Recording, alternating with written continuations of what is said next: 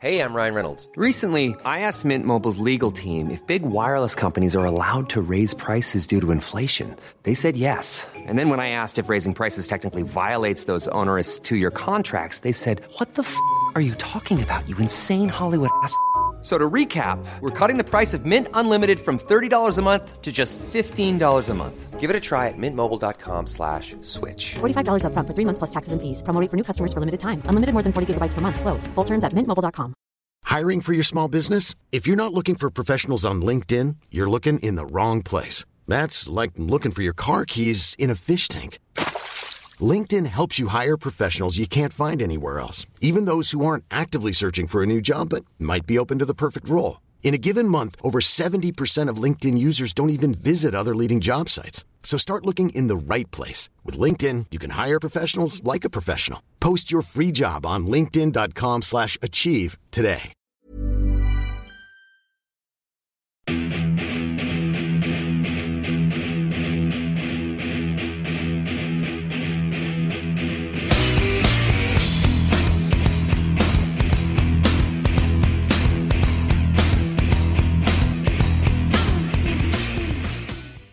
Hello and welcome to Pro Wrestling Index, delivered through the AI podcast channel. I'm your host, as usual, Guy Drinkle. We're back for one of our news segments and going through TV, which I've half watched. So I'm useful here as the host. But I'll introduce my guests before these carry me through at least the SmackDown part of the pod. Tadiwa and Alex, how are you doing, Tadiwa? Hey Guy, how are you going? I'm good. It's 24 degrees now. We're up here. It's a bit hotter where you are, and we've got an Australian on the pod. It feels weird being the one in the hot country. But yeah, I'm just extremely now. jealous. Yeah, I don't like it. Oh, it sounds like bliss. Alex was talking about 11 degrees, and that's where I'm at. That's what I want. No chance. It's currently 11 degrees at around just half past midnight in Australia at time of recording, and it sucks. This is actually the warmest night we've had this week, I think. We're usually around 8 or 9 degrees, which is freezing for Australians. 11 degrees at that time. It's freezing. That's summer night time. It's not. Our summer, I'll give you 27 degrees is usually what we sleep in summer. Okay, maybe not. No, 20 degrees is what we sleep in summer. And completely contented by that. No. Yeah. I know we play out this whole polar opposite shtick every week, but it is one of those things that will never get old, because I will never stop being cold in winter and you will never stop being hot in summer. It's disgusting. No, it's the best. But anyway, I'm nice, Guy. How are you? I'm good, apart from the heat.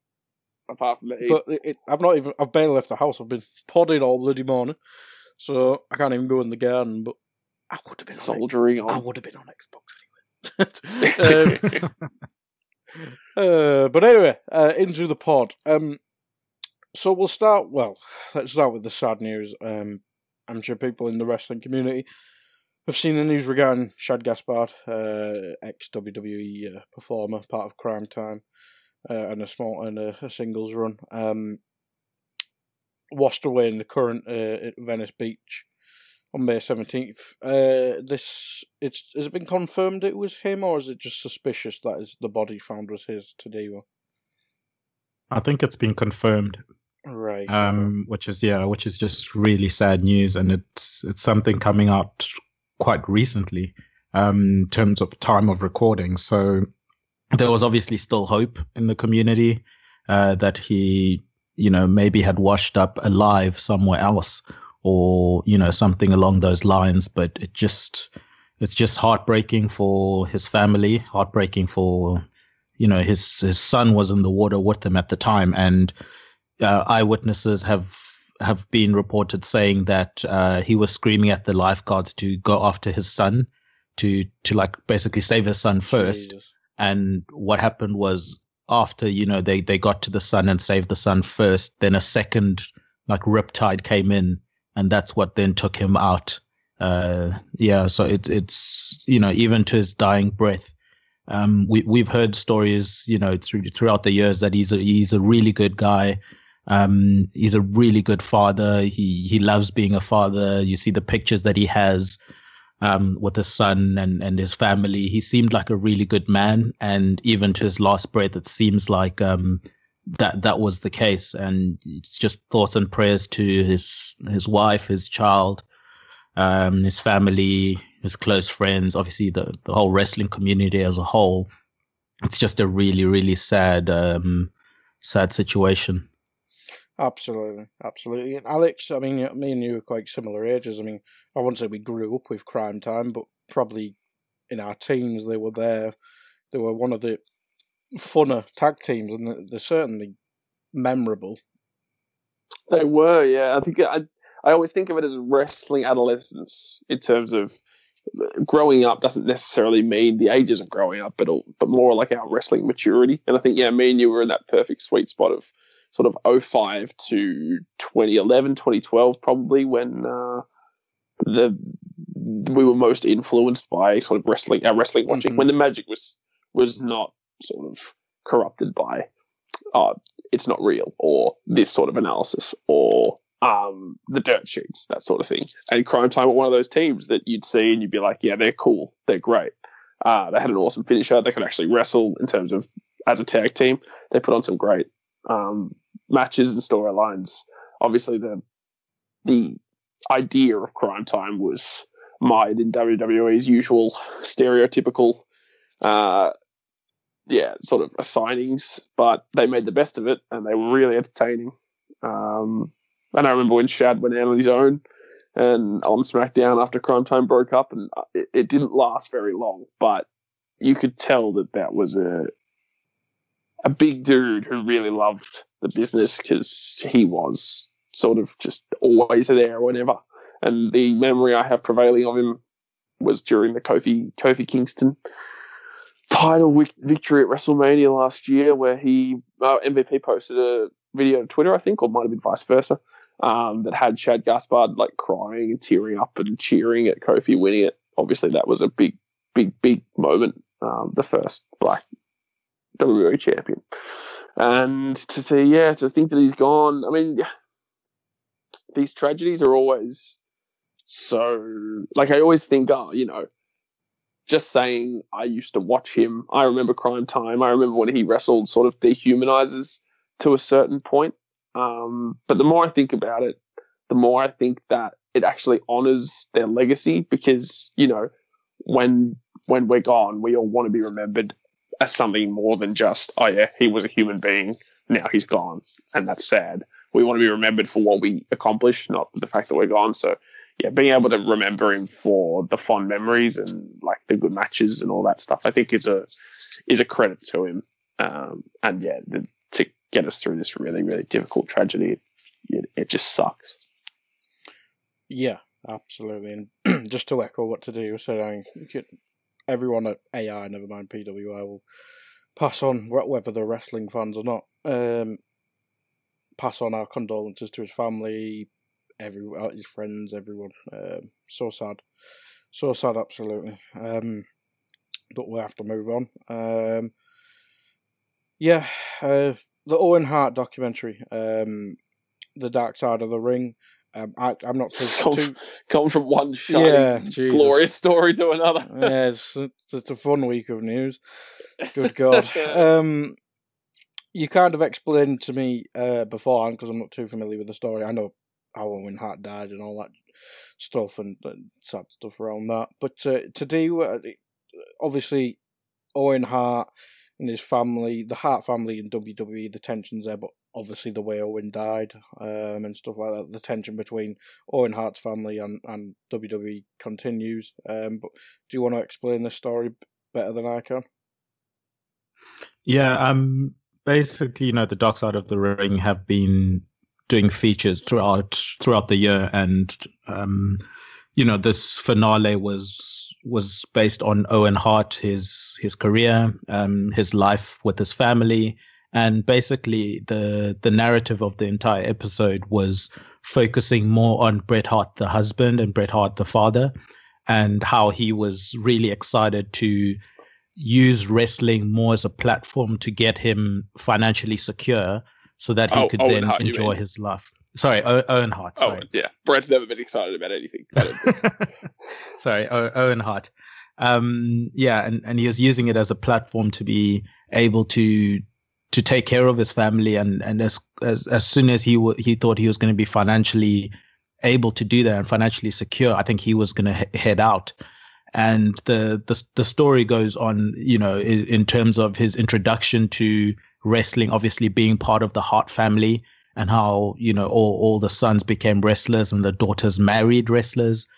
They go on to speak about him coming into WWE, coming in as sort of like an innovative superstar who was able to do everything. He could be a high flyer when needed. He could be serious. He could be comedic. He sort of had a natural gift with all elements of wrestling. I suppose the only thing that he didn't have, and which is maybe what contrasted with the Attitude Era, was he wasn't necessarily big on the entertainment part. He was more a wrestler's wrestler than an entertainer. And you could see in terms of the booking that he had during that time, he wasn't necessarily able to find a spot or find a gimmick that helped him integrate into that new Attitude Era, that entertainment era that WWE was going into. But in terms of how the documentary came off, I thought it was a really good in-depth docuseries. It obviously has home videos of him with his children, him with his wife, continuing the narrative of, he just wants to get back to his family. There were times where he was even stern in making sure he didn't have to get on the road just so he could spend more time with his son over Christmas, for example. And then with regards to, obviously, the probably the most controversial issue is now, whether or not Bret Hart should be going into the Hall of Fame. His wife has been adamant, she's never wavered in that she doesn't want him in the Hall of Fame. And then also on Dark Side of the Ring, we then see his son, OJ, who stood by his mom's side and said that he also doesn't want his dad in the Hall of Fame. He said, "I would never let WWE put his name on a piece of silver and say that they got that." He said that we've built a foundation that helps people in homes, that helps single moms like my mom was, that lets kids go to school. This was all done in his namesake. This has all got Owen Hart written all over it. This is how communities, people, society remembers him. That's how we want it to be done. Yeah, he was a wrestler, but he was bigger than that. That was just part of who he was. And I think that sums up what his family, or his immediate family, thinks with regards to that, whether or not he should go into the Hall of Fame. And I'm sure they'll probably bring up discussions of that post this docuseries coming out. Yeah, it's something I am meaning to watch the second season, a series of Dark Side of the Ring. I've watched most of season one. I think I missed one or two episodes because Sky has it in a weird way. But Alex, your thoughts on this story? I mean, it's too easy for us to just say, Owen Hart should go in the Hall of Fame, but if his family doesn't want to, or his immediate family doesn't want him to, there's not much you can do. But probably a bit before our time, but what Owen Hart as a part of the Hart Foundation, as a singles wrestler, I mean, people always bring up that he was great in the ring and stuff like that. He obviously could get in the Hall of Fame, but do you side with the family here? It's a hard one, and it's a difficult one to really get an opinion, to like put your opinion to, because on one hand you sort of go, well, yeah, he is a staple of the World Wrestling Federation, the WWE, and he is a staple of the business, and staples of the business get recognized officially in a sort of like document. I mean, we just saw a documentary on Owen Hart's life, and yet there is still the fact that they have to end the documentary saying, well, Owen Hart is not a part of the WWE Hall of Fame. That being said, I agree in part with Martha's sentiments that it's this fabricated entity. It's not real. It's not necessary. It's just, I don't necessarily agree that it's just to make money. I think it's more that it's a night to sort of remember. I mean, WWE don't need an excuse to remember legends, but it's a night to celebrate more than just, you know, the business, the money, what happens now. It's the Hall of Fame's always, at least in my view, been this celebration of what was and how we got here. And the fact that wrestling's a business and everything sort of is put to the side for like that little hour where you hear stories and you say, okay, we can all celebrate this now. So while I disagree with the idea that it's just there to make money, it would ruin Owen Hart's legacy, it's hard to disagree with the wife who wants her husband to be remembered for more than just what the thing they didn't necessarily like. And yeah, again, it's hard to put an opinion on it. On one hand, yeah, she's probably overreacting a little bit because wrestling's what killed him, even though it was obviously a freak accident. On the other hand, can you blame her at all? And if she doesn't want Owen to be in it, then is there anything you can really say that wouldn't sound sort of like make you sound like a bit of a sycophant? Yeah, I've gone back to watch Owen Hart matches and been thoroughly impressed. And it makes you go, it's a real shame that he's not recognised in that way. But at the same token, I think if you've got a show doing a documentary episode about you and focusing on more than just your death, then I guess you're recognised in a way anyway. So maybe it isn't necessary. Mm-hmm. It's probably like the international view against the community view, where obviously he's recognised in his community much more than just a wrestler. Where so it's a strange one, but I don't know the full story, but I'll have to watch the documentary to get a proper opinion. It does raise a question though. What do you guys think of the Hall of Fame? Do you enjoy it on WrestleMania? I don't watch weekends. I don't watch it, if that's your answer.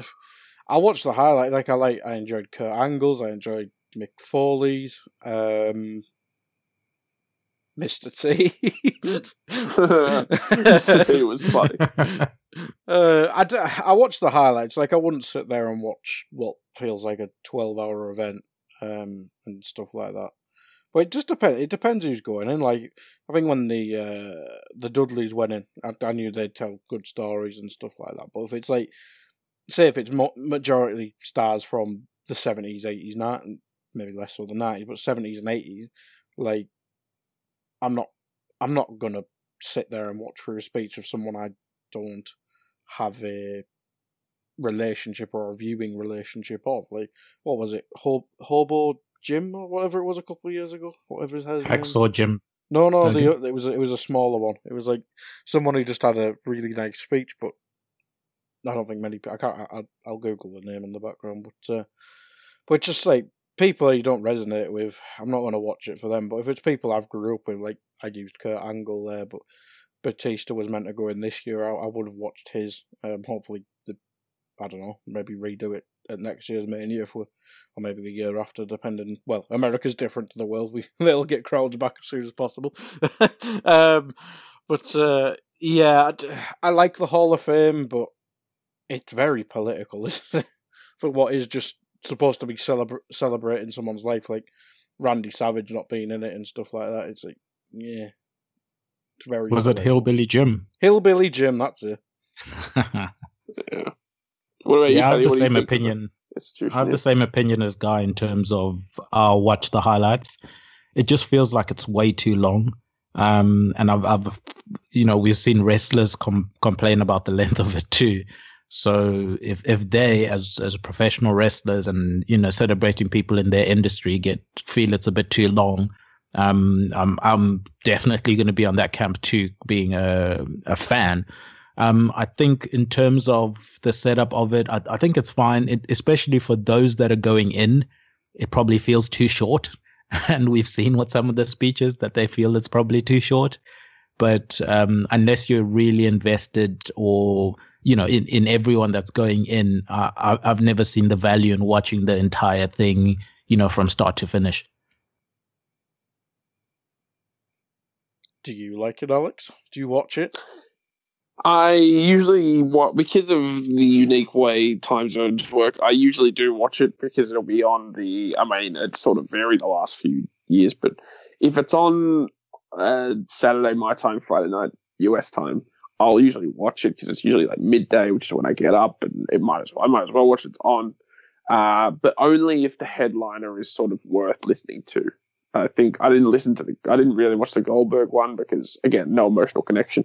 I watched most of the Kurt Angle one, but again, it's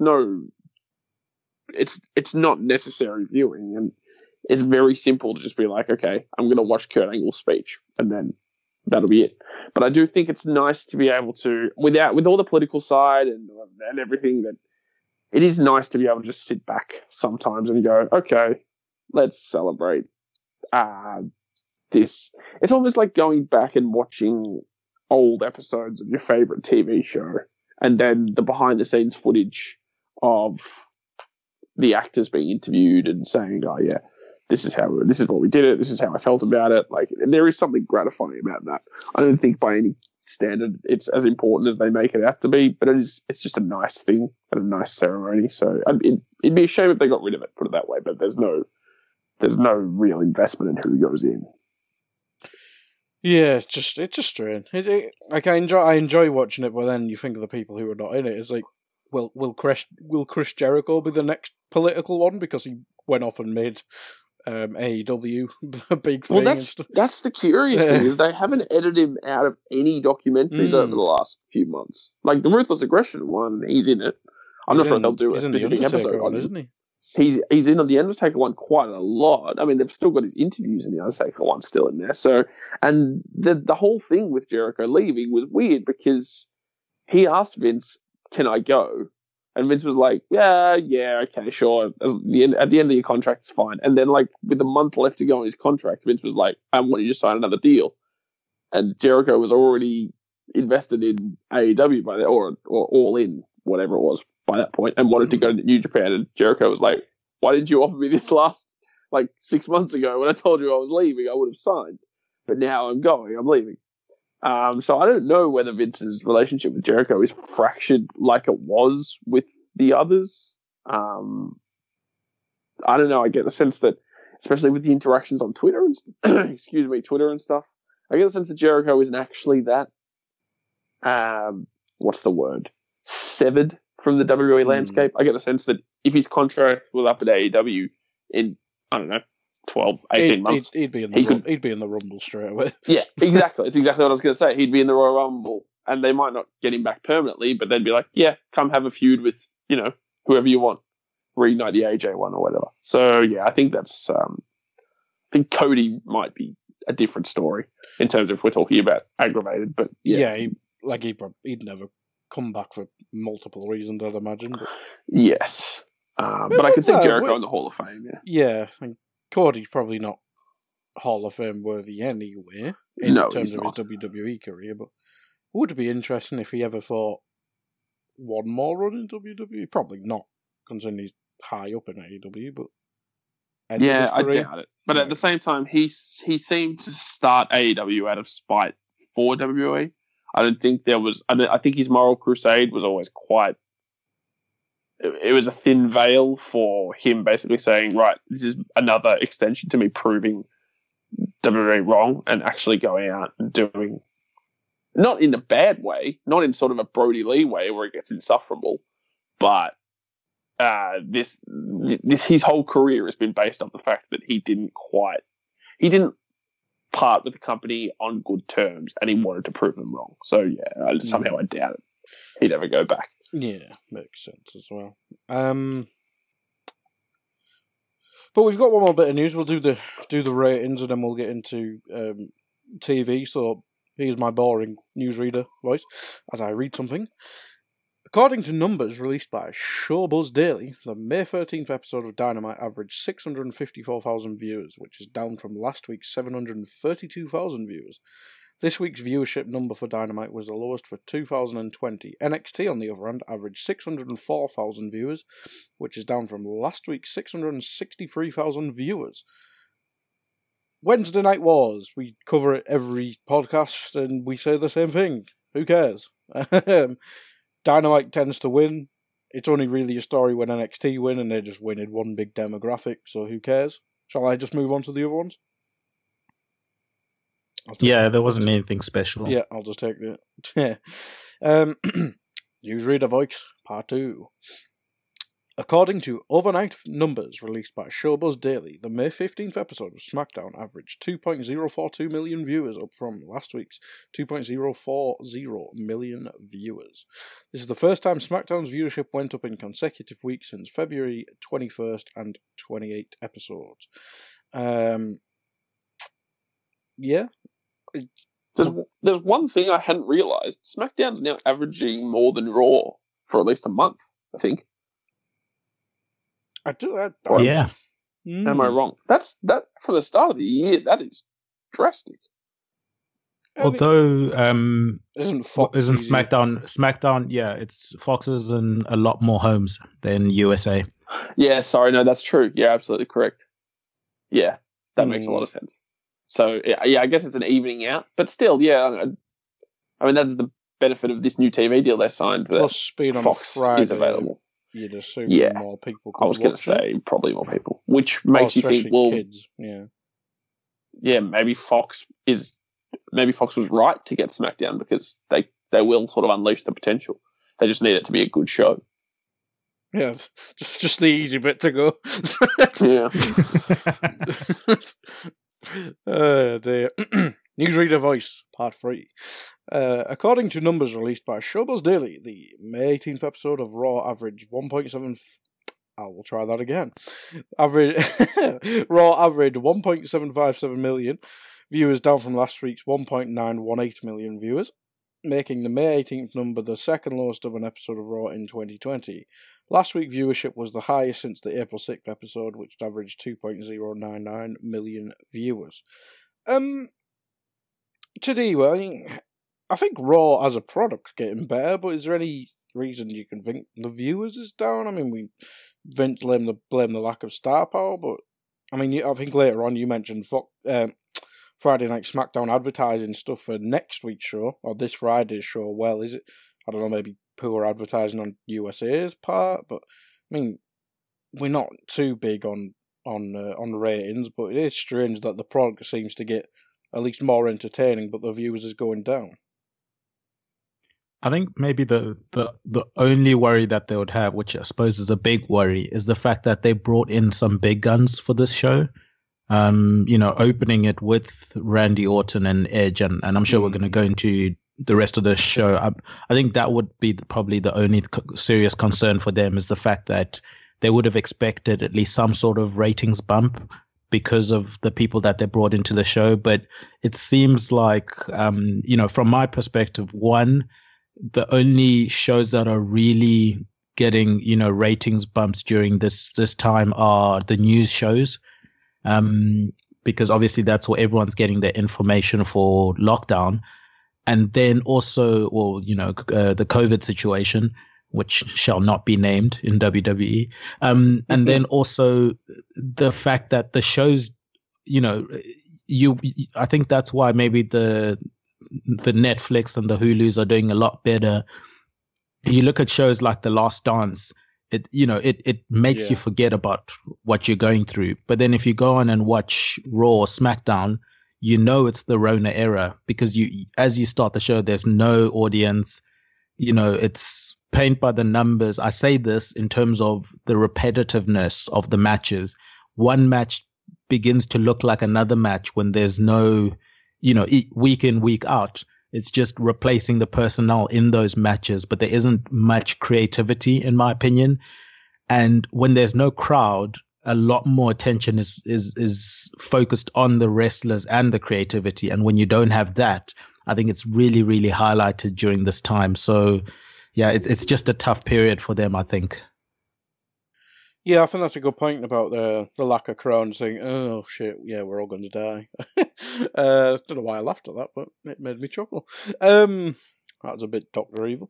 But I think that is a good point about being a reminder. But yeah, it's a strange one, but ratings going down. I mean, if they're still this bad when crowds return, I think it'll be a huge story, especially for the USA network. But maybe we can analyse it properly once crowd returned, whenever the hell that is. But Friday Night SmackDown, I have not watched it because I didn't realise we were going to talk about it. But we talked about on the Money Bank review about Otis and probably not cashing in on Braun Strowman, but they've started a storyline, Alex, between Otis and Braun, teaming, tension, the works. Are we going to get the it? usual? Yep. Yep, the usual. This was the first indicator that made me think, okay, so Otis is going to go after the Universal title, I think. Because that opening segment, Miz was very much hammering along the lines of, you were like, why is this happening? You had got lucky. I can't believe you actually got the girl. You got Money in the Bank. Very much, yeah, what is happening? You could be Universal Champion. And I think Miz saying you could be Universal Champion is the first time in my head I've actually genuinely thought, oh, crap, Otis could be Universal Champion. Yes. Which is great. Oh, yeah. As he would say. To me, the Braun Strowman, tag match was sort of the usual Money in the Bank angst. Otis sort of concentrating less on the Universal title and more on the idea of, proving that he is good enough to be Mr. Money in the Bank is great. Like we talked about last week, if someone's going to take it off him, The Miz would be perfect. Also, The Miz is just very entertaining. The Miz and John Morrison, even without a crowd, just the way they talk, the way they deliver promos, the lines they deliver, they are very entertaining. And I think, was it Sonya who did acting classes? I think we talked about that last week. I think the wrestlers who do acting classes and who develop more of an acting side generally, on the whole, become extremely entertaining. Small sample size, but Becky Lynch, obviously, is the big one. Yeah, Sonya Deville, as we said. The Miz, very predominantly. And the ones who seem to transition into acting roles become extremely entertaining. Certainly Dave Bautista, I know I'm transgressing from Otis, but Dave Bautista, when he went into cinema, I remember watching documentaries on the network, and Batista was suddenly outspoken, and he was commenting on things. And even the Taker documentary, just like, I don't remember Batista ever showing this much sort of emotion, and then of course he came back, and it was all great. Yeah, even character stuff. Yeah, and when he came back and faced Triple H, it was great. The evolution stuff. Give me what I want. Give me what I want. What is your malfunction? What is your malfunction? What is your malfunction? I think every wrestler should sort of strive to have some sort of acting on their side, and The Miz is a brilliant part of that. Otis is compelling and entertaining in his own way, and as we were saying off air, the shtick isn't actually getting old, which is great. And it'll only be rejuvenated when the crowd comes back. Oh, absolutely. And I think they may be sowing seeds of doubt with Mandy. I don't know, because I certainly haven't read any plans that's what they're intending to do. But the Otis and Mandy thing has not got old. It is still very heartwarming. They are going to have a mixed tag match next week, and if that was in front of a crowd, it would get so much love. I've just thought of something horrendous. Oh, God. All right, Tucker's away. Yeah. What if he, we kind of speculate, but what if his comeback is him costing Otis? Oh, no, that would be horrid. I mean, Taddy did convince you last week that he has to lose, remember? So he can eventually triumph. But I just don't want to think about it. But I like Tucker, I can't. Yeah, I know, he's great. He will have to, I will hate him forever if he does that. I really hope he doesn't get Jannetty, because Tucker is excellent. He really is. He really is. As I said, I've not watched it, so feel free to jump in if there's anything I've missed from segments. IC title tournament. Corbin, who was about to fight the WWE champion, on Raw, lost to Elias. I should have really read your notes before speaking to you to see. It probably helped. But please walk me through this. Was it clean? Was it bullshitty? I mean, this feud should have died a long time ago.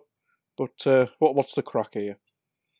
The only issue I have, well, a few issues, but one of the big issues I have is Tournament Corbin is probably one of my favorite characters because he just seems to turn it on whenever there's a tournament. And I was hoping that this would carry on and he would go a little bit further. But the thing that disappointed me the most about this match was Corbin lost to a schoolboy pin. And this was after Corbin had gone and taken Elias's guitar and played around with the guitar, and Elias seemed to lose his mind over it. But the thing for me was we all knew, as it had been advertised, that Corbin was going to be in the main event of Raw on Monday. And I didn't think the guy you're putting up against Drew McIntyre, who just beat Brock Lesnar, who just beat the Big Show and everyone else that he's beaten, Seth Rollins and all, I don't think you should be building him to face a guy that's losing to a schoolboy. It just felt so deflating. Or as you've written it in your note, a Paul smackage, which I enjoy. Yeah, it was terrible. In terms of the match itself, Corbin looked good. I enjoyed his moveset, I always do, but just the finish, man, you can't have Corbin losing like that.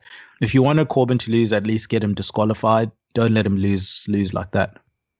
I think there's too many roll-up and bullshitty pins in WWE anyway. Like, I've got nothing to compare it to. I don't know if it happens a lot in AEW or something, but my viewing of WWE is every feud is extended by a shitty small package win, and it's just like, why?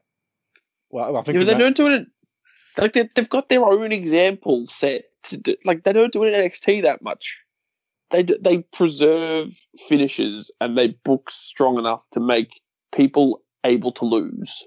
So if Johnny cops a pin, then it's fine because he's booked strong enough that you just like, yep, he'll come back from that. It's fine. But it's like WWE don't have enough faith in their own booking, which is probably fair enough, and character work to let their people lose unless it's strong characters like Seth, KO. I mean, there aren't many. Baron, he's the one that's copying losses a lot of the time. And it's just the roll-ups just need to stop. They do. They really do. But we'll move on to other stuff. Hacker video, we speculated last week, the Crack and whoever it'll be. Probably due a reveal soonish. Hopefully it's just not. I'm actually now convinced they don't know what they're doing. Yeah, I think it's becoming like the spider. As a mystery. Yeah, it's becoming like the Rowan spider for me, and that's not good. I have a theory that they, in their heads, it's probably Ali, but they're not 100% certain on. Only because the logo is so similar to Ali's.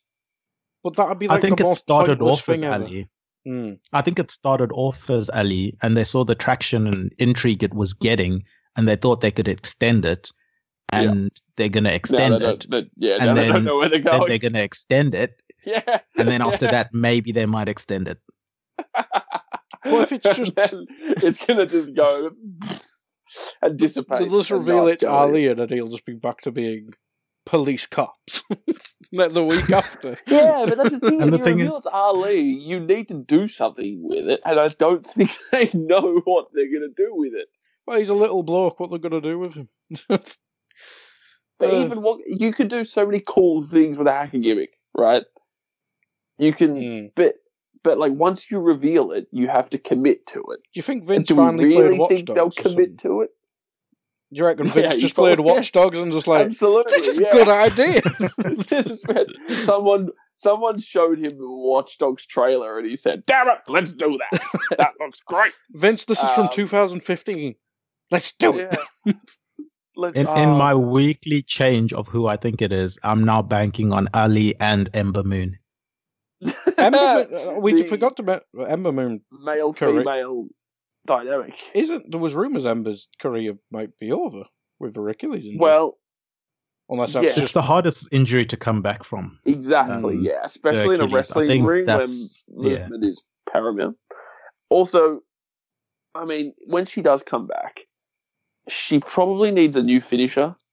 And in terms of a new finisher she can pull out on the regular to save the Eclipse for the better stages, because that landing on her coccyx is going to ruin her hips. And like Hogan talks about how dropping the leg every 2 nights made him, like, forced him into hip surgeries and knee reconstructions, and it ruined his back and his spinal fusion that he's needed to have and stuff like that. Like, imagine doing the Eclipse, not even twice a week, once a week, because you sort of need to do it on a house show or on TV. Like, yeah, she needs maybe a high-flying finisher, an athletic finisher, something that doesn't have her landing on her ass like that, because Christ. It was the biggest concern for me, having ruptured my Achilles, is that your body then starts compensating for the weaker Achilles. So if she's already in line to get hip complications, they might be exacerbated by the fact that her hips are now compensating for the Achilles. So I think you might be onto something. No, makes sense. Yeah. But yeah, hopefully she gets back.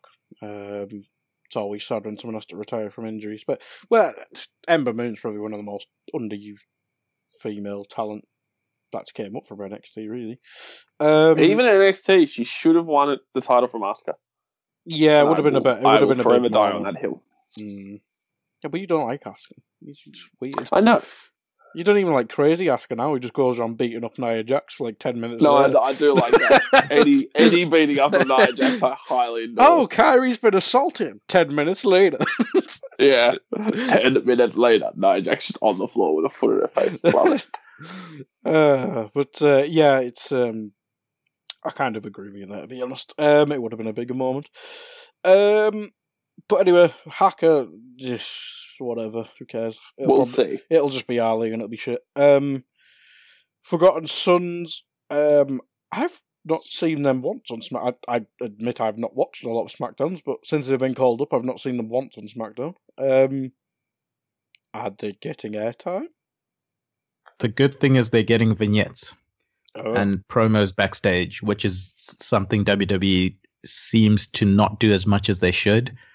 In terms of the gimmick itself, I couldn't really care less about it, but at least they're trying with them. And considering how little interest they've shown in the tag team division, at least they're building characters. So hopefully that helps them in the long run. And we keep saying it. That is it Riker, the one who the unit? Yeah, Jackson Riker. Yeah, he just probably should be a singles star, and well, considering he's a fucking unit, and he's pretty scary looking, especially the last time I bloody saw him. We kind of we talked about the point of advertising, but kind of leads on to the IC title tournament. We've now got the first couple of results that we mentioned with Elias. Daniel Bryan, we'll talk about the Daniel Bryan. How dare you? What? I'm not glossing over it. Dare you? What? I thought you skipped over Sonya's promo. I'm coming back to it. Just bringing up the title now. Okay. You're nearly offended. You're lucky this nearly time. offended Daddy mightily. Oh, Jesus. Never been terrified. But you're on thin ice now. Drinkle. I almost cut a promo on you right there. Oh, God. I'll just mute you and edit you out. It's like when they put crowd noise in back in SmackDown in 2010. Boo. Boo to D-Wade. Kevin Dunn on the editing. Yeah, absolutely. But the IC title tournament, we're going to talk about the Gulak Daniel Bryan match. I'll use that because I'm not bloody doing it. What do you make about the Sammy situation and stuff like? I can't even remember if we discussed it, but a tournament that's got Raw, SmackDown. Well, it's just AJ from Raw, isn't it? Yeah. Yes. Unfortunate, but they've made the most of it. because Sammy is going on a tear online about how whoever wins the tournament should be ashamed of themselves and how it's unjust and unfair. And this tournament will actually be fun. It gave Gulak a nice way to go out. It gives Brian something to do, which is nice. That actually makes sense because of the whole he had to vacate the title. Yeah, they made the best of an unfortunate situation that I don't think they needed to put themselves in, but they did and then made the best of it. So on one hand, kudos. On the other hand, it's them being stupid again. But kudos to recover your own stupidity. Who's our favourite? Do you want me to go through the Between cat? Daniel Bryan or AJ? They did kind of tease it at Money in the Bank. I mean, it'd be a good match as well. I reckon that'll be probably be the final. I'm leaning towards AJ, actually, because he hasn't held a title for a while, has he? Since the US?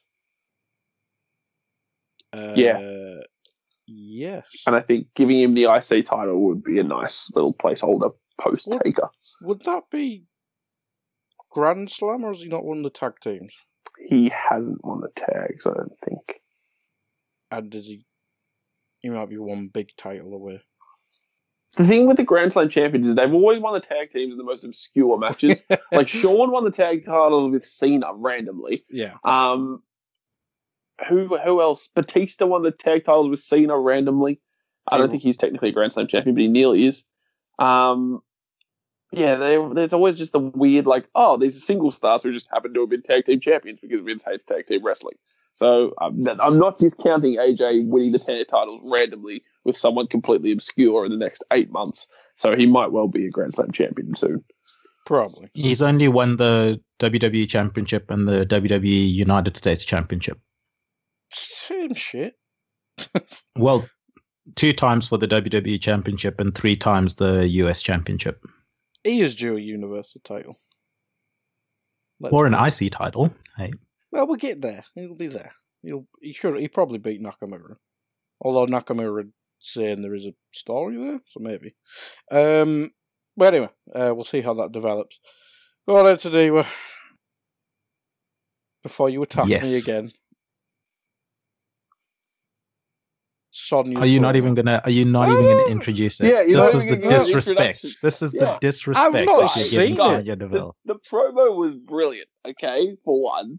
2, you on this very parish talked about how Tamina was the savior of the women's division. So your opinions on anything regarding SmackDown's women's division are null and void. Okay, so give Sonya the intro. Give Taddy's other girl.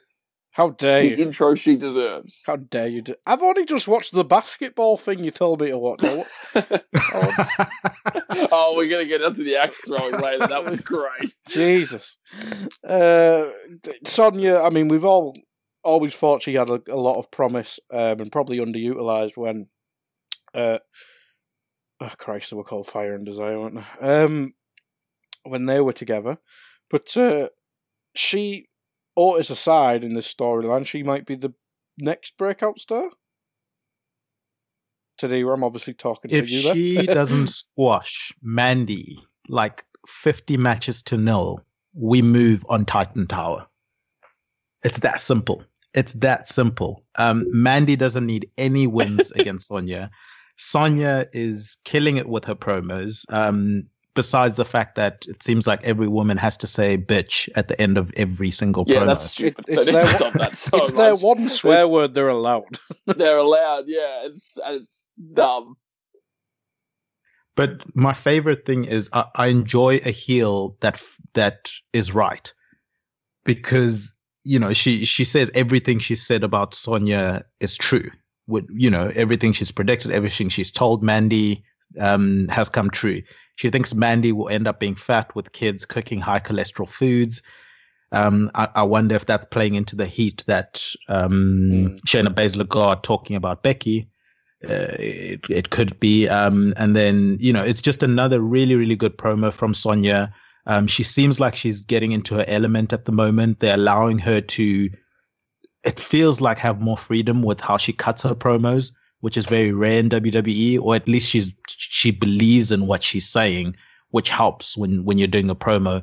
And in the ring, she continues to improve. She's always been pretty solid in the ring. I've thought she's always impressed me and surprised me in matches, and she continues to get better. And she just seems like one of the women that has drive at the moment.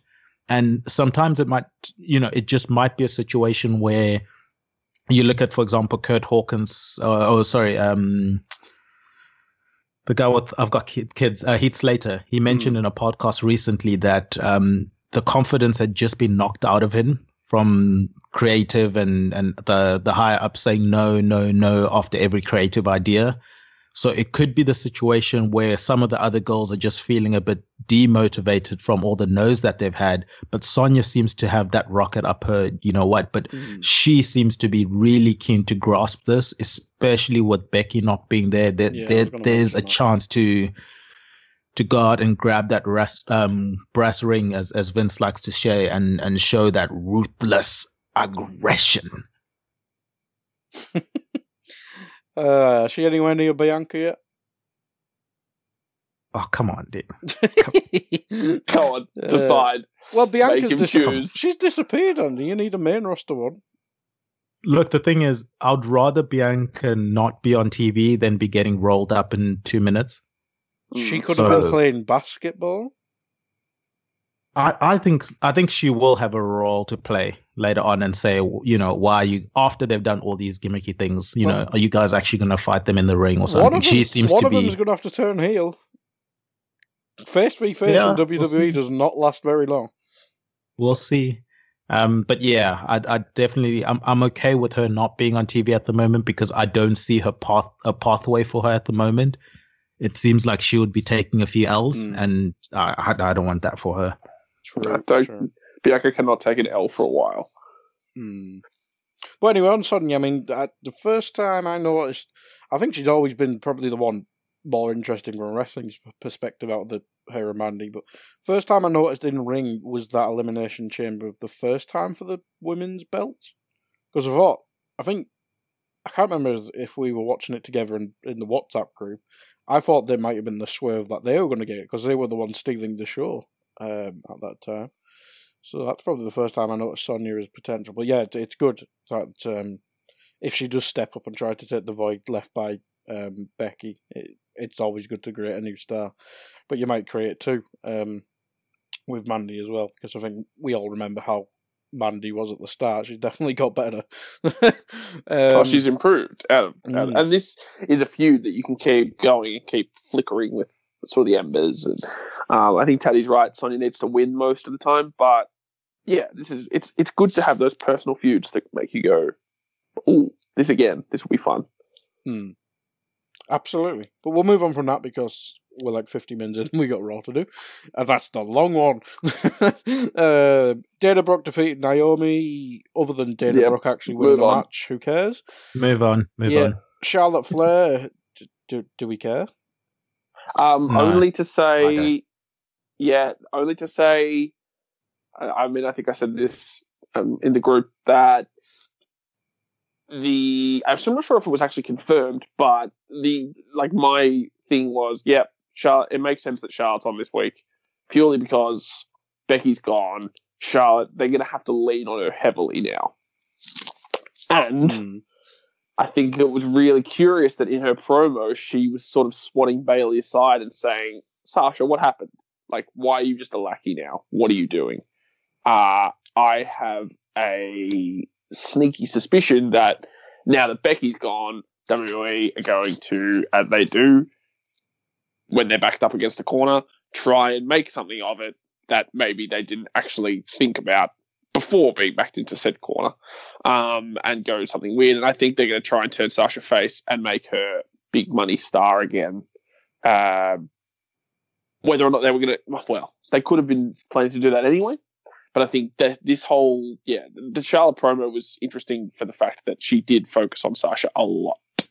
So we could be seeing more of this Sasha Bayley thing ignite in the way of Sasha being face and Bayley being heel, which I think is what we all would prefer.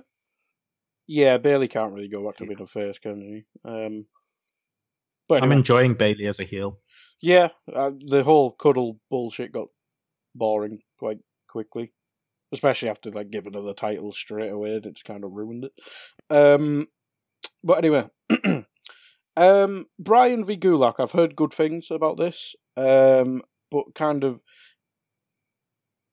the kind of story coming out of it is that Gulak, was he released or did his contract expire? No, he let his contract run down. He let his contract. WWE wanted, I mean, in their classic way, they give you screen time when they want you to sign a new contract. And he basically said, nah, I think I'm good. I think I'm going to move on at the end of my contract. Which fair. Probably the right idea. WWE, they actually, yeah, I mean, it's the right idea in terms of they've got a bloated roster and he probably wasn't going to be used. On the flip side, I think he is one of the few out of the bunch that were released that could genuinely go on to do great things. Whether or not, I mean, again, we said this last week, I doubt AEW will pick him up. I doubt they'll be picking many people up. They've got their own bloated roster. Not bloated, but they've got their own capacity roster now, which means you can't go forking out money you don't have on ex-WWE stars. You have to focus on building what you have. They've got Sammy G. They've got Darby Allin, who they've sort of kind of made. I mean, he had a reputation beforehand. They've got, on the women's side, Britt Baker, but they need to focus on building their own stars. Drew Gulak will be an asset to any company that has him, but I don't think he'll go to AEW just yet. Probably going off reputation, I'm not saying it, but NWA, whatever it is. With Jeremy on it, probably wrestling focus and all that jazz. I know that they have the link to NXT and WWE, but I'd love to see him back at Evolve because he was brilliant with the whole catch point thing. He'll probably go back to Dragon Gate, do some stuff there. I'd love to see him in New Japan. That would be brilliant. But today, was this a good match? You mentioned that it's one of your favourite things from, last week. Yeah, it was a really good match. Technical match, proper wrestling match. You can see they have lots of fun whenever they compete either together or against each other. And I think Daniel Bryan went out of his way just to showcase Drew in this match. I don't know if they knew before the match that this was going to be Drew's last match, and they sort of said, let's just go out with a bang. And if you listen to his post-match interview, it seems like he went out there with that mentality. Just in terms of the legal technicality side of things from WWE, what they like to do is any superstar that's not a big superstar like a Matt Hardy, what they'll do is just before the contract expires, if they can't come to terms with agreeing a new deal, and I do know Drew did ask for a pay raise at some point in time during negotiations, which I think was turned down. But I think what WWE do is just before the contract expires, they release the person so that the narrative coming out is that they let this person go. Whereas when you look a little bit deeper, you'll realize that actually the person was wanting to leave, but it just looks a lot better and more impressive for WWE from a corporate side to say, no, we released him. Big middle finger from Drew Gulak there to the WWE. Fuck you. 1-0. But yeah, I mean, it sounds like it was a good match. But we'll move on to Raw because we don't want a 2-hour pod. The greatest wrestling match ever with... If you said that, if I said that to you, Alex, on the WWE, who would the match be between? That's a good question. AJ and Bryan? My favorite, like, as in personally, or just, the Probably. accepted greatest wrestling match ever. Because, AJ versus Daniel Bryan, the two greatest wrestlers probably in terms of dominating the 21st century, because I don't count Shawn Michaels as dominating the 21st century. I count him as dominating the 90s. I would suggest, AJ versus Daniel Bryan. Yeah. What we've got, apart from the moniker, which is dumb, and Charlie Caruso just needs to shut up because I just cringe every time she says it. I'm just like, no, it's not. But what it is a fantastic storyline. And I think I told you this off air. If I'm repeating myself, then please let me know. But it's clear that no one at WWE, no one in the classic writers room, especially not Vince, wrote this opening segment because it had all the things that WWE just don't do. It had a callback to 2004, and we know that they do not like to, what's the word? They don't like to cite their own continuity, despite the fact that they really should, because it adds a depth to these things. They do not like mentioning things that, have any attribution to wrestling, for this is sports entertainment. And if Vince had his own way, it would be the WSE, World Sports Entertainment, not World Wrestling Entertainment. But Edge and Orton were out there talking about how it's a wrestling company and this is a wrestling match and this is going to be about wrestling. And then Edge was midway through an impassioned speech. He was about to say something else, and Orton just cut him off and said, "Shut up, give me your answer. Are you going to fight me or not?" Which never happens. Usually the heel just looks and stands there all dumb and stupid. And this is not a WWE thing. This is an all wrestling thing. It's been this way since the dawn of time. It's like an NPC in a game. It's like, yeah. Exactly, yeah. They're waiting for your diatribe to finish that you've clicked on to sound badass. And that is an all wrestling thing. It happens in the Indies. It happens in AEW, in NXT, in WWE. In Japan even it happens. No, Orton was like, "No, shut up. Stop talking. Are you going to fight me or not?" I really like it. I like how self-aware it is. I like that it's these two. It still feels a bit weird that the Last Man Standing match wasn't the finish to this feud, but they did manage to turn that into a storyline itself, which is great. And yeah, this is not going to be the greatest wrestling match to ever wrestling match. This is not going to be the best WWE match of all time. It's probably not even going to be the best WWE match at that pay-per-view. I mean, it probably could be, but if we get Seth versus Black, I'm willing to bet on that more than I'm willing to bet on. Forgot about that. Yeah. I'm willing to bet on that being amazing rather than maybe Edge versus Orton, but the story is great and these two are great. So yeah, this opening segment was fantastic. Forgot about Black. He might be in the best wrestling match. He might be in there with Bryan and AJ. Yeah, I mean, apart from the moniker that we kind of think is a bit dumb, we kind of thought if Orton won at Mania, it might continue, but obviously Edge did, and it's still continuing. But they've put an interesting twist on it. When you're ready to pop the question, the last thing you want to do is second-guess the ring. At BlueNile.com, you can design a one-of-a-kind ring with the ease and convenience of shopping online. Choose your diamond and setting. When you find the one, you'll get it delivered right to your door. Go to BlueNile.com and use promo code LISTEN to get $50 off your purchase of $500 or more. That's code LISTEN at BlueNile.com for $50 off your purchase. BlueNile.com, code LISTEN. I'm Sandra, and I'm just the professional your small business was looking for. But you didn't hire me because you didn't use LinkedIn Jobs. LinkedIn has professionals you can't find anywhere else, including those who aren't actively looking for a new job, but might be open to the perfect role, like me. In a given month, over 70% of LinkedIn users don't visit other leading job sites. So if you're not looking on LinkedIn, you'll miss out on great candidates like Sandra. Start hiring professionals like a professional. Post your free job on linkedin.com/achieve today. Millions of people have lost weight with personalized plans from Noom. Like Evan, who can't stand salads and still lost 50 pounds. Salads generally for most people are the easy button, right? For me, that wasn't an option. I never really was a salad guy. That's just not who I am. But Noom worked for me. Get your personalized plan today at Noom.com. Real Noom user compensated to provide their story. In 4 weeks, the typical Noom user can expect to lose 1 to 2 pounds per week. Individual results may vary.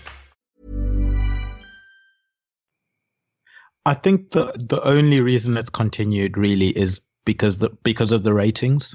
That's my theory. I think they were going to move both on to other things, but because the ratings have gone down so much, I think they thought, let's just bring them back.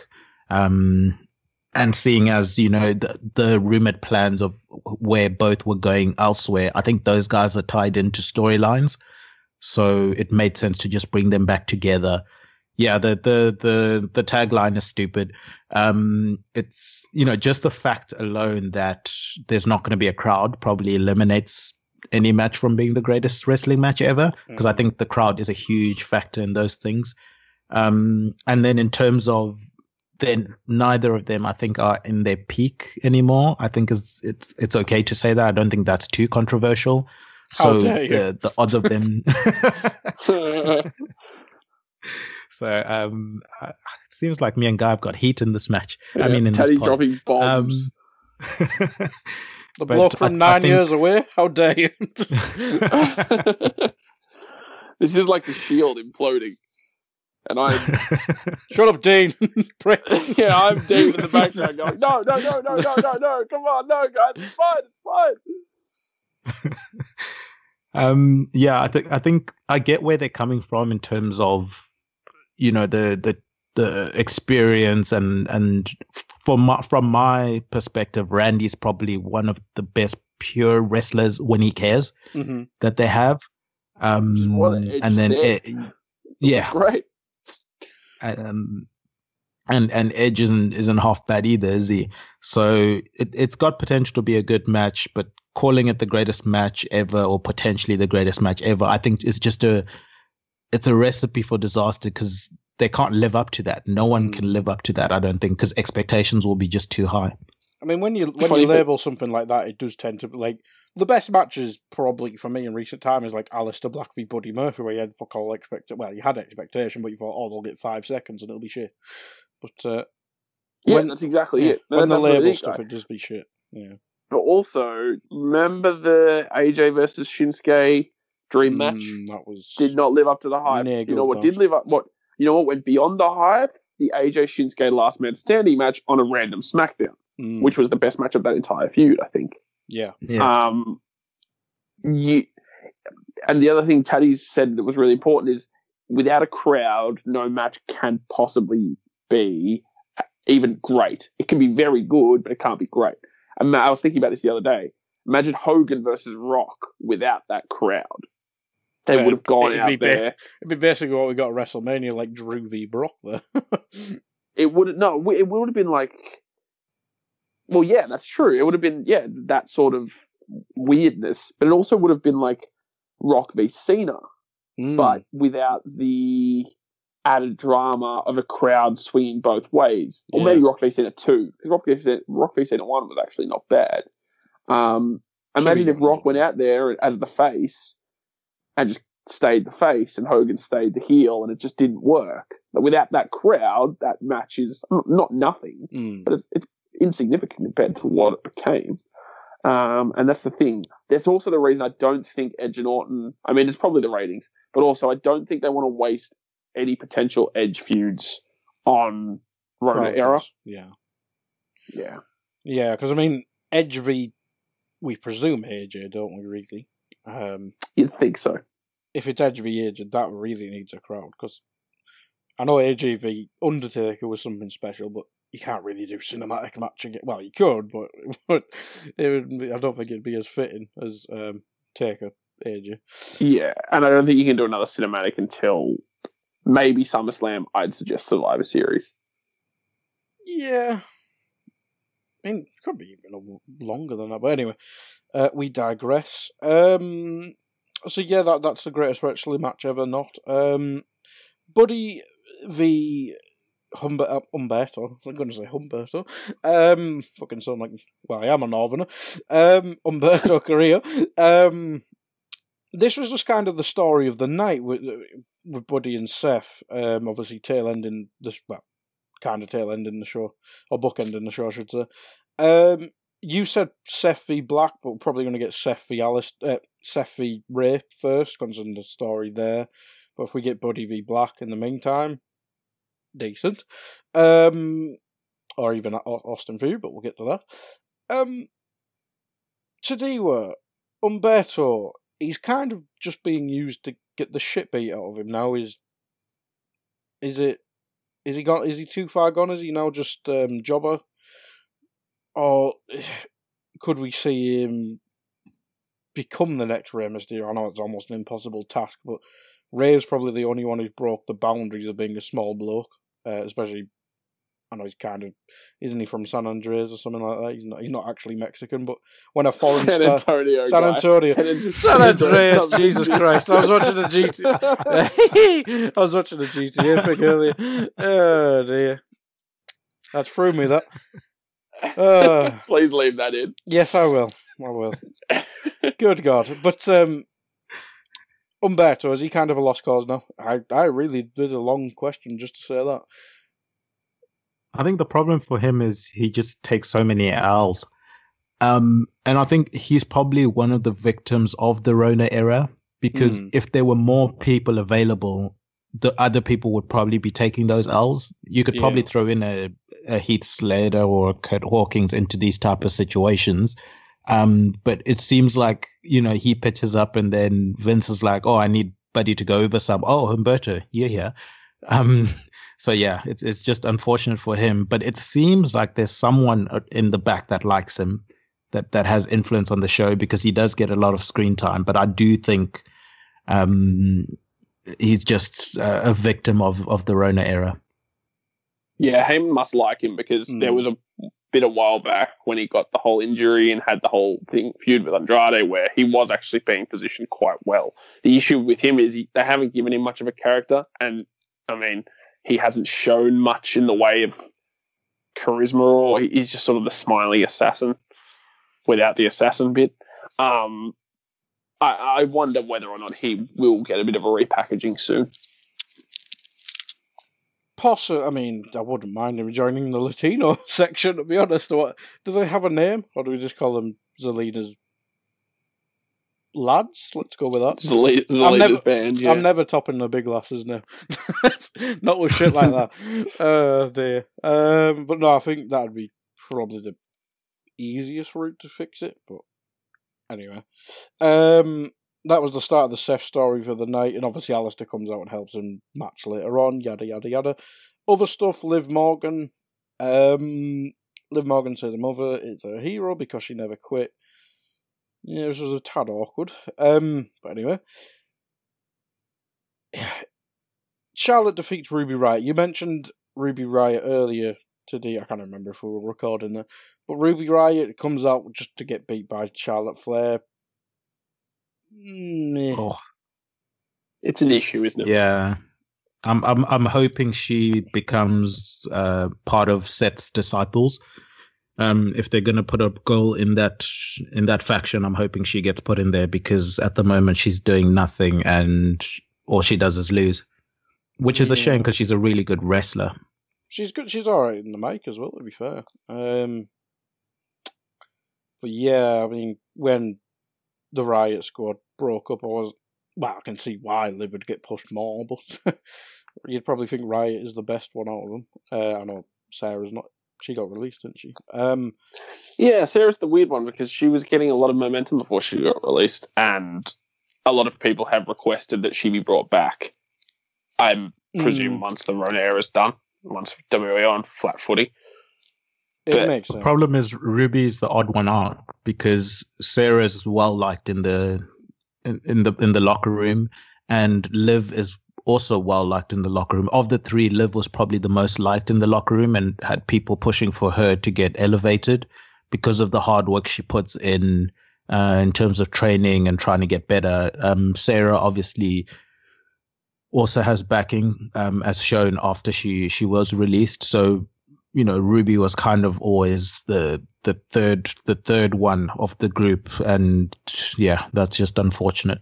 I like the go with Seth thing. It makes sense. It would. Whether that means she can go out with Buddy and Austin instead of Seth just being there all the time, it makes sense. But if you want to extend Seth's thing, I think she'd be the perfect of the women's roster to do it, really. But we did have Natalya being a boo-boo, so that might lead into that, which would be the shittest decision ever. Bobby Lashley defeated R-Truth. Not really anything significant apart from R-Truth doing his usual stuff, but we get the Bobby Lashley stuff later on, which we'll talk about then. This Pretty Ricky thing is crap. Truth deserves better. I'm not sure if it's his idea or if it's the people in the back, but nah, crap. Move on, do something else, Truth. You're extremely funny, but this is a big miss.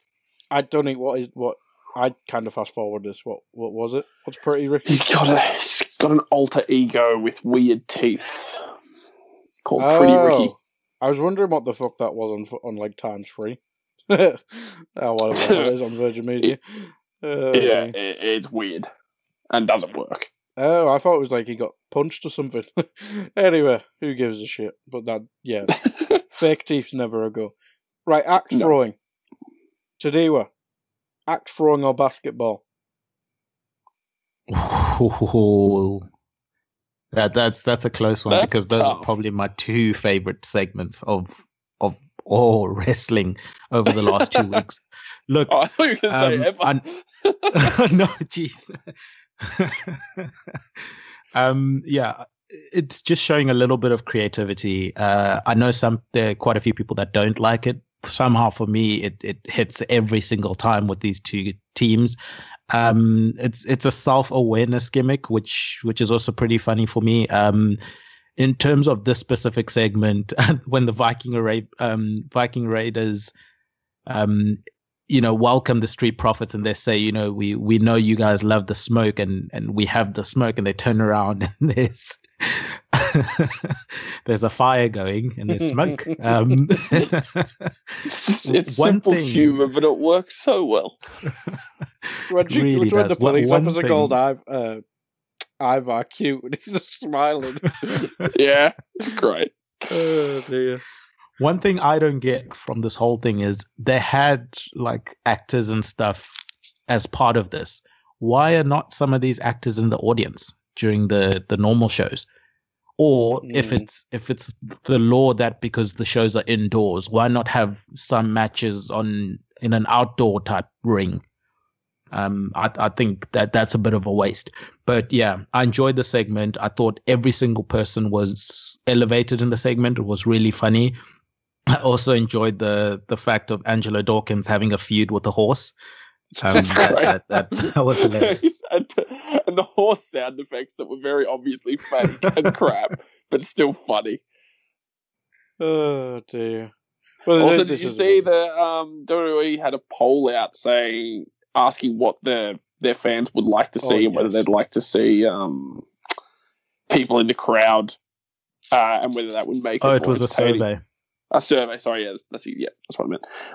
And so that could be something we see down the track. I'm not sure if they'll do it. I don't know why, but it seems like if they would have done it, they would have done it by now. But anyway, no, this segment was so funny.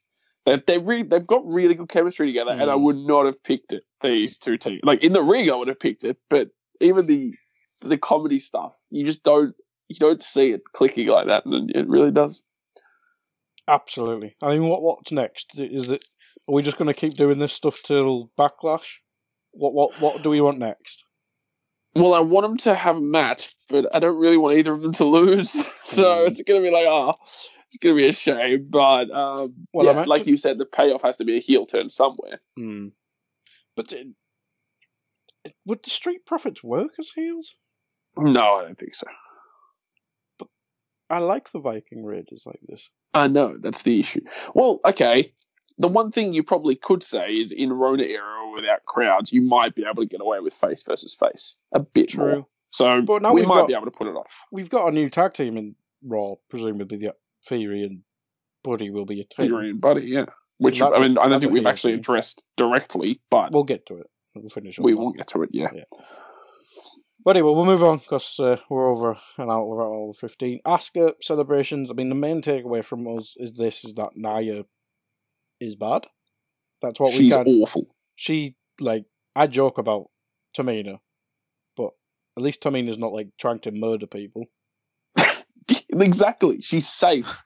She's not great. She's not even good. She's not even like all right. She's crap, but she's safe. Whereas Nia is diabolical. She just doesn't look like she cares. She didn't even have a match and she nearly killed someone. Yes, legit. And she doesn't look like she cares. She doesn't look like she knows what she's doing. She doesn't look like she's trying in any way, shape or form. And most importantly, she doesn't look like she actually respects the safety of anyone she's with. It's really stupid. I think the biggest issue with Nia is that someone at some point in time told her that because she's clearly working like one of the big, a big person. A big lass. We've seen a big lass, yeah. But if you look at the likes of The Undertaker, Kane, they all work like big, but they work in a safe way. Whereas Nia, I think someone told her, okay, you got to work big, which means, you got to lay in your shots and stuff like that. You got to look like you're working a bit more stiff and stuff and ragdoll the person. But there's a safer way to do that. And I don't think she's ever learned the safer way to do it. In her mind, she feels like her being this, in inverted commas, reckless is actually getting heat for her, and the fact that she's playing a heel as well makes it worse, because now she's being, it's just a vicious cycle, because the more reckless she is, the more heat she gets, and she thinks she's doing a good job because of the more heat that she's getting, whereas she's just got to get safer, man. Well, it stems from the Becky thing, doesn't it? You think if the bigger you are, the safer you should be, really. Like I know Seth got injured in a match with Kane, but it wasn't Kane's fault. I can't remember like Kane, Undertaker injuring anyone, really.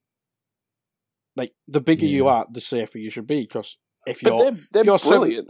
If you're 7 foot tall wrestlers and 300 pounds, imagine how easy it is to injure someone.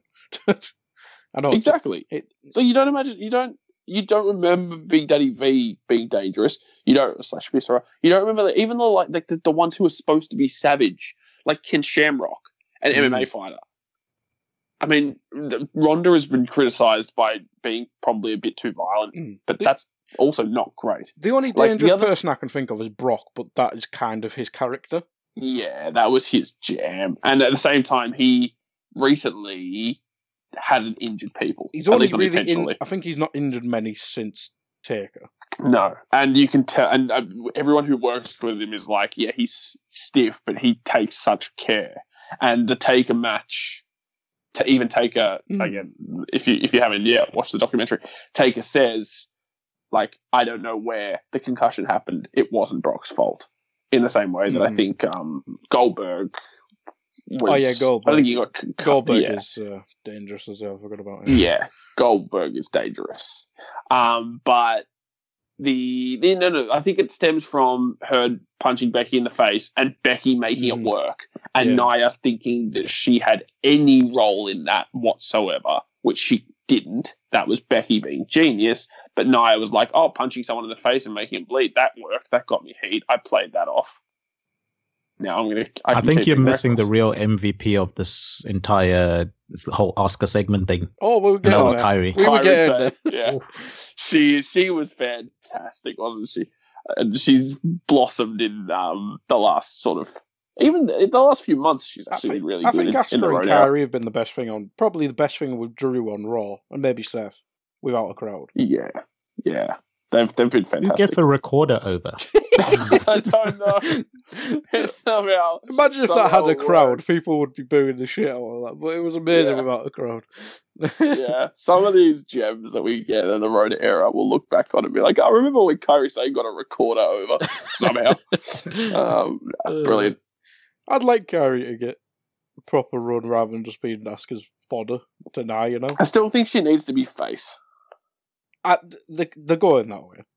Nia can't be. I wonder though.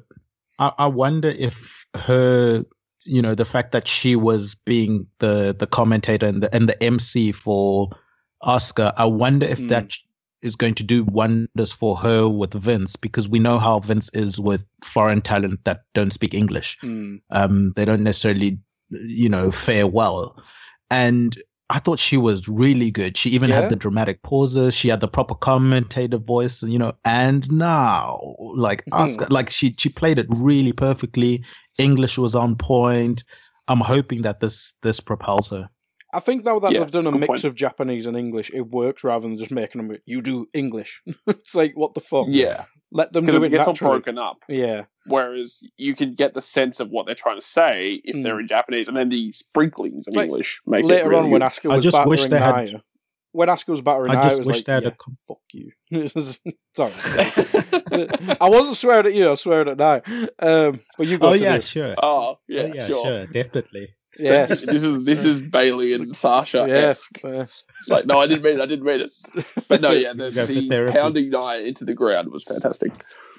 I hope that they, or my wish is that whenever they speak Japanese, I always wish that either that one of their opponents completely understands Japanese and like just responds to them in English. Like they'll say something and they respond in English, or have a commentator like Samoa Joe just be like, "Oh yeah, I totally get that," or just start laughing, like, you know, whether or not he understands, but pretending like he understands what they're saying. I think that would play off really well. I think Tony Storm understands Japanese. That's what you need. Call Tony up just for that moment. Oh yes, just so they can have because that would be great. Just a moment where Kyrie and Asuka are talking to each other in Japanese. Get Cena in. He would have been one of the languages he learned. Yeah, he learned Mandarin in like a week. He could do Japanese straight away. That man's a robot. Yes, he is. Oh God, you've named him Bliss Cross Applesauce later on. Oh dear. You've ruined the podcast today. That's their tag team name. That is their name. I don't care. No, I don't. Name. No, I don't. Yes, you do.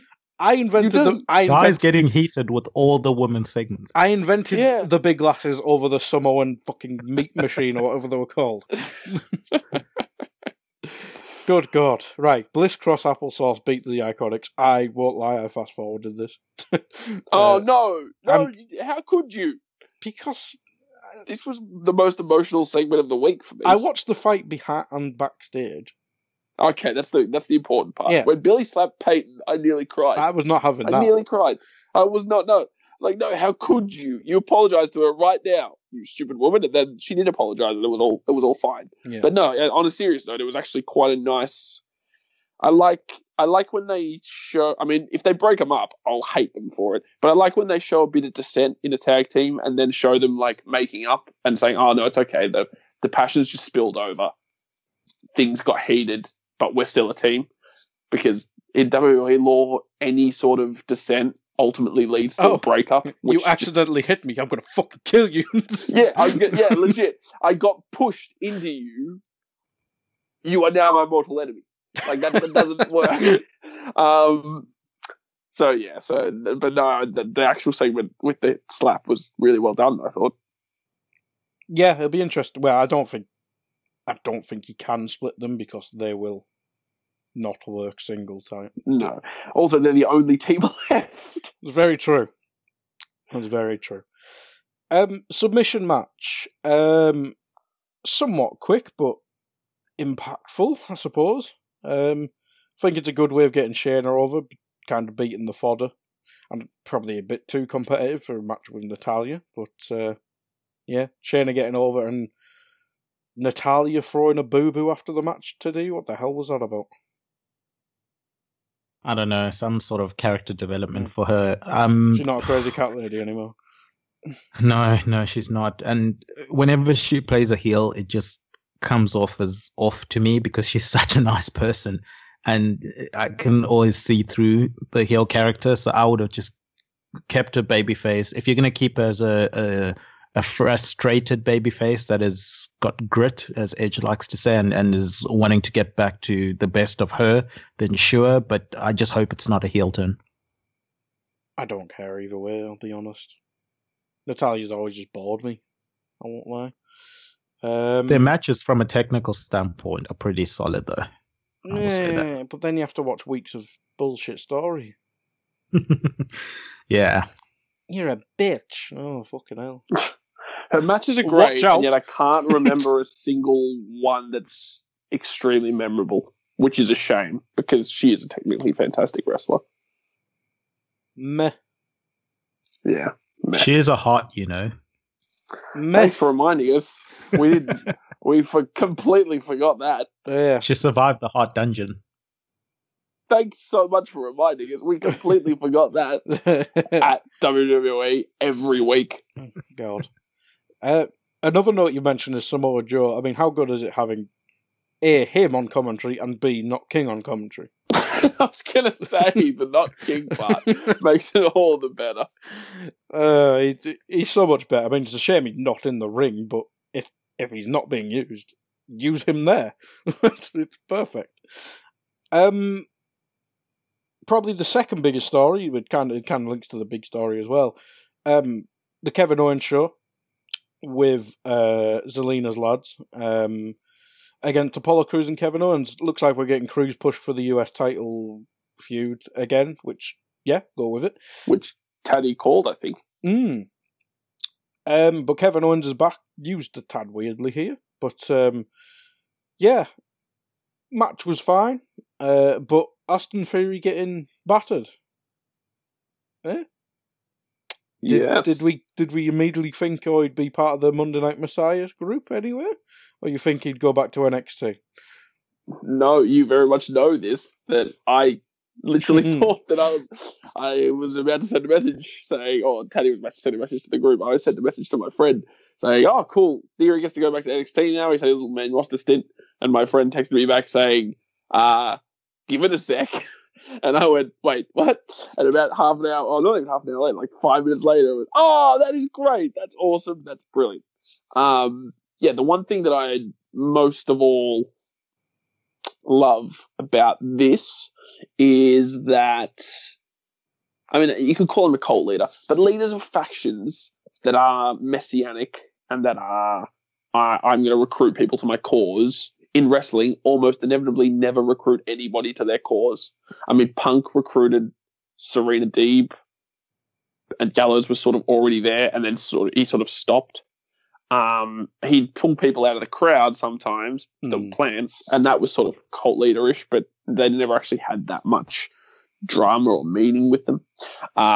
Bray Wyatt was the worst because he only ever recruited one person, and that was Braun, who basically debuted as already formed, sort of, like we didn't see how he converted. To be fair, he only recruited 8-foot tall people who had like sheep noncery.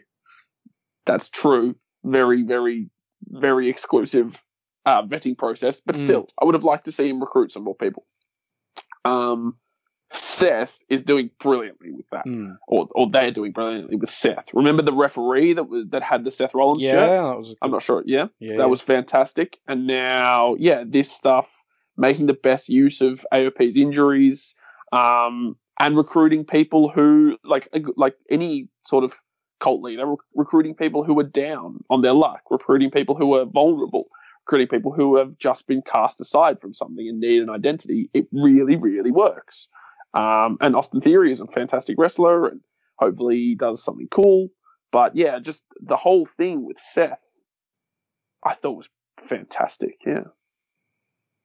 Tadeu, your thoughts? I mean, we've kind of glossed over him getting attacked by the Latinos. I will think of a better name for them. Or they should. It's probably their job. But he's getting cast aside by them, which kind of makes sense, considering he was kind of just a placeholder whilst Andrade was done for heads or whatever the hell it was. Or that's a big accusation by me, but nobody will care. But he was blocked out. That's what I'm going with. He was kind of a placeholder, so it kind of makes sense that he's not with them, but it was a nice link towards the Messiah group, wasn't it? Yeah, it was. I've personally dubbed them the El Hijo de Vega tag team, the Sons of Zelina Vega. I like that. Yeah, so El Hijo del Vega. I was surprised that they got rid of him because I really enjoyed the trio. I thought they were going to, if they had obviously been booked a bit better and a bit stronger. But after the gauntlet match, I realized that they weren't going anywhere with them. But I was very keen with sort of like a Zelina Vega as the mother of dragons. And, her dragons are the three superstars or something. That's where the El Hijo came from.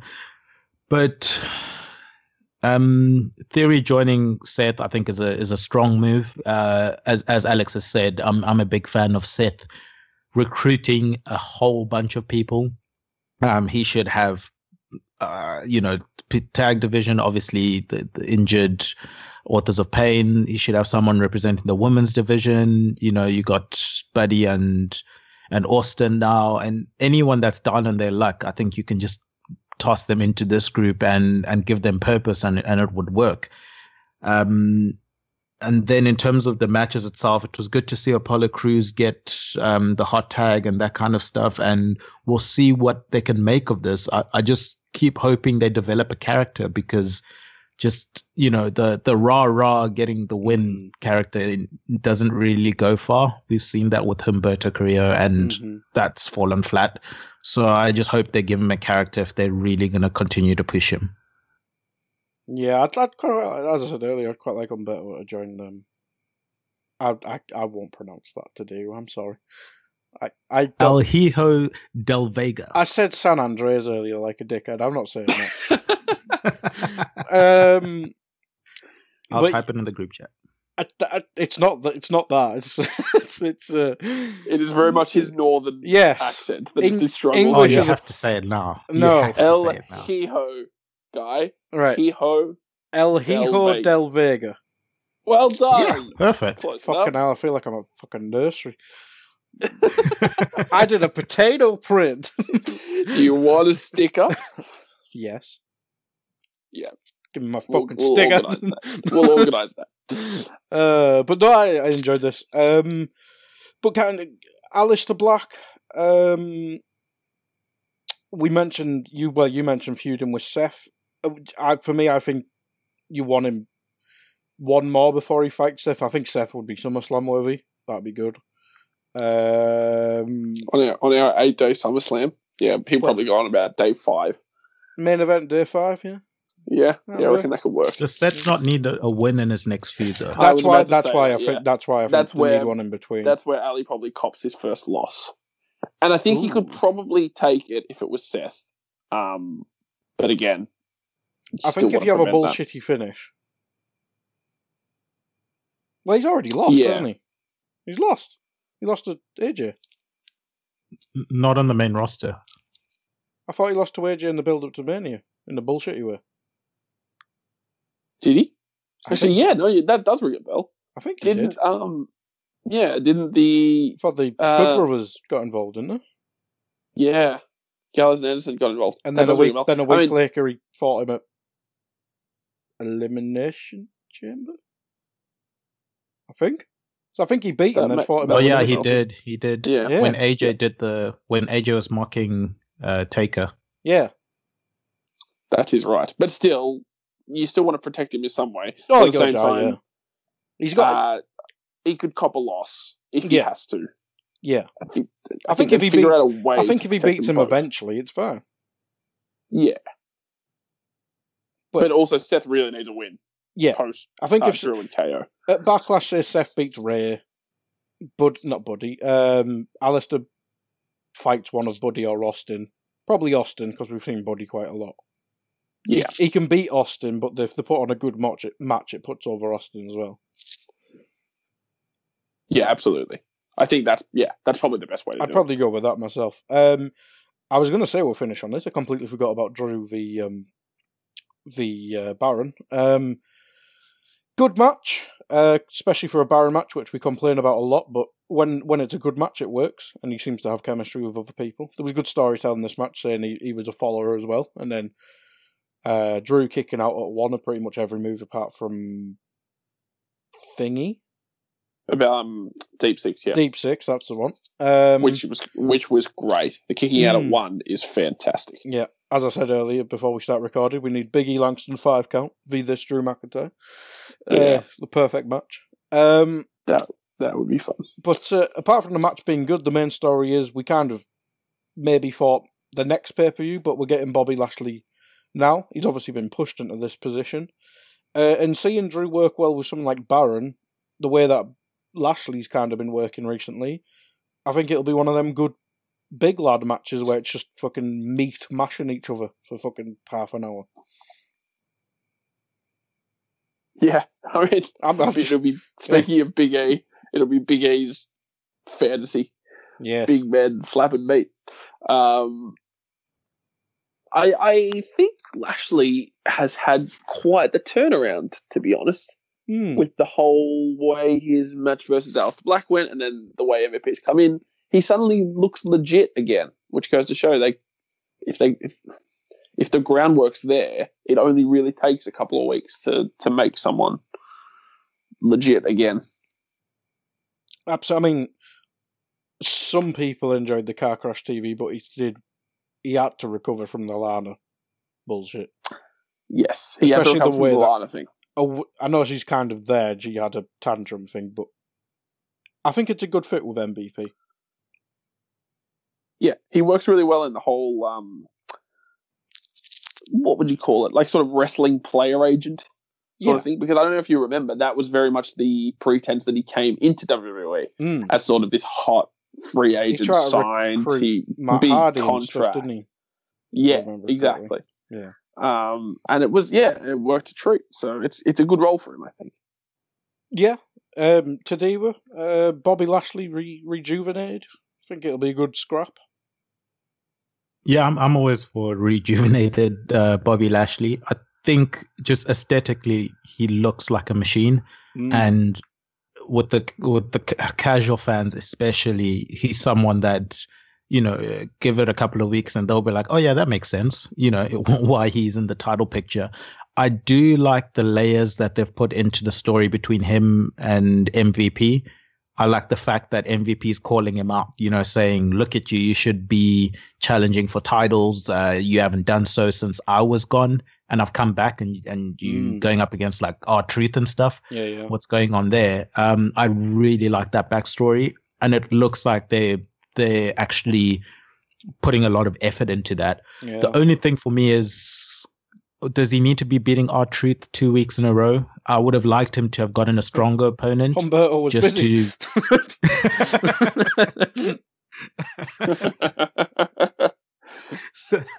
So Oh true. shit, we sacked all the jobbers. That's not good. It's true though. Yeah, but he was busy. yeah. In terms He of was the feud the itself, only jobber left. I think it's going to be a good feud. I'll be interested to see if they play into the fact that they were both part of the Baron Corbin crew. No one needs to remember Corbin. that. Oh, No one. It was, yeah. Oh wow. That. Remember when it was Baron and them fuckers on Raw, and it was Shane McMahon on SmackDown? It On was SmackDown. fucking awful. The best wrestler in the world. Apart from that, it was the worst for. The best thing about that is the best thing about that is the SmackDown one was fucking brilliant at it. And then every time Shane came on Raw, it was just like, "What the fuck, you're shit, mate." Yeah. Greg Hamilton was the MVP of that. Dear. But yeah, I'm quite. It's surprising, say I'm looking forward to a Bobby Lashley match, but Drew's been on fire recently. He's worked with everyone and every shape of size, so it'll be He's good. brilliant. Yeah, and it's nice to have a reminder that Baron's actually good sometimes When he's not in every segment of every fucking show. Yes, Albeit, Stop giving him so many losses. They need. he needs it's a win. his job He at the needs to minute. beat somebody. He'll beat someone. Where's Humberto? Who's SmackDown's Humberto? SmackDown must have an Humberto. He'll probably just cost Elias. He's called Shorty G, and unfortunately Baron's already beaten him. Yeah. He'll cost Elias his match in the fucking tournament, and then they'll fight again. You know that's going to be true. Yeah. But anyway, to finish give him on a that shit note. Yeah. When is Backlash? Must be soonish. Oh, 3 weeks? 2 weeks? Let's have a look. Let's finish on some news. Backlash 2020 is dun dun dun not useful. Wikipedia twat. Elevator music. The 14th of June. Oh my There god! you go. When was that? 3 weeks. Yeah. Okay, that's not bad. Well, 3 and a bit weeks. 3 weeks, and we've still got a bit of the card to put up, but I mean, Aleister Black on pay-per-view, he's pretty much puts bangers out every time he's on pay-per-view, we presume. But anyway, we'll do that full preview 2 weeks' time, or whenever we get a full card. But that's it, that's our show. Hope you enjoyed it. Goodbye.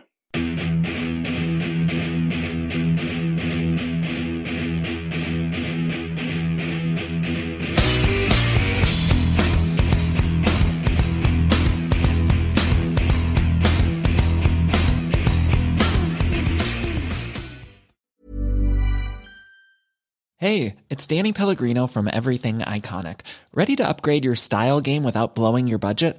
Check out Quince. They've got all the good stuff, shirts and polos, activewear, and fine leather goods, all at 50 to 80% less than other high-end brands. And the best part? They're all about safe, ethical, and responsible manufacturing. Get that luxury vibe without the luxury price tag. Hit up quince.com/upgrade for free shipping and 365-day returns on your next order. That's quince.com/upgrade. Hey, it's Paige DeSorbo from Giggly Squad. High quality fashion without the price tag. Say hello to Quince. I'm snagging high-end essentials like cozy cashmere sweaters, sleek leather jackets, fine jewelry, and so much more. With Quince being 50 to 80% less than similar brands. And they partner with factories that prioritize safe, ethical, and responsible manufacturing. I love that. Luxury quality within reach. Go to quince.com/style to get free shipping and 365-day returns on your next order. Quince.com/style. When it comes to your finances, you think you've done it all. You've saved, you've researched, and you've invested all that you can. Now it's time to take those investments to the next level by using the brand behind every great investor, Yahoo Finance. As America's #1 finance destination, Yahoo Finance has everything you need, whether you're a seasoned trader or just dipping your toes into the market. Join the millions of investors who trust Yahoo Finance to guide them on their financial journey. For comprehensive financial news and analysis, visit yahoofinance.com. The #1 financial destination, yahoofinance.com.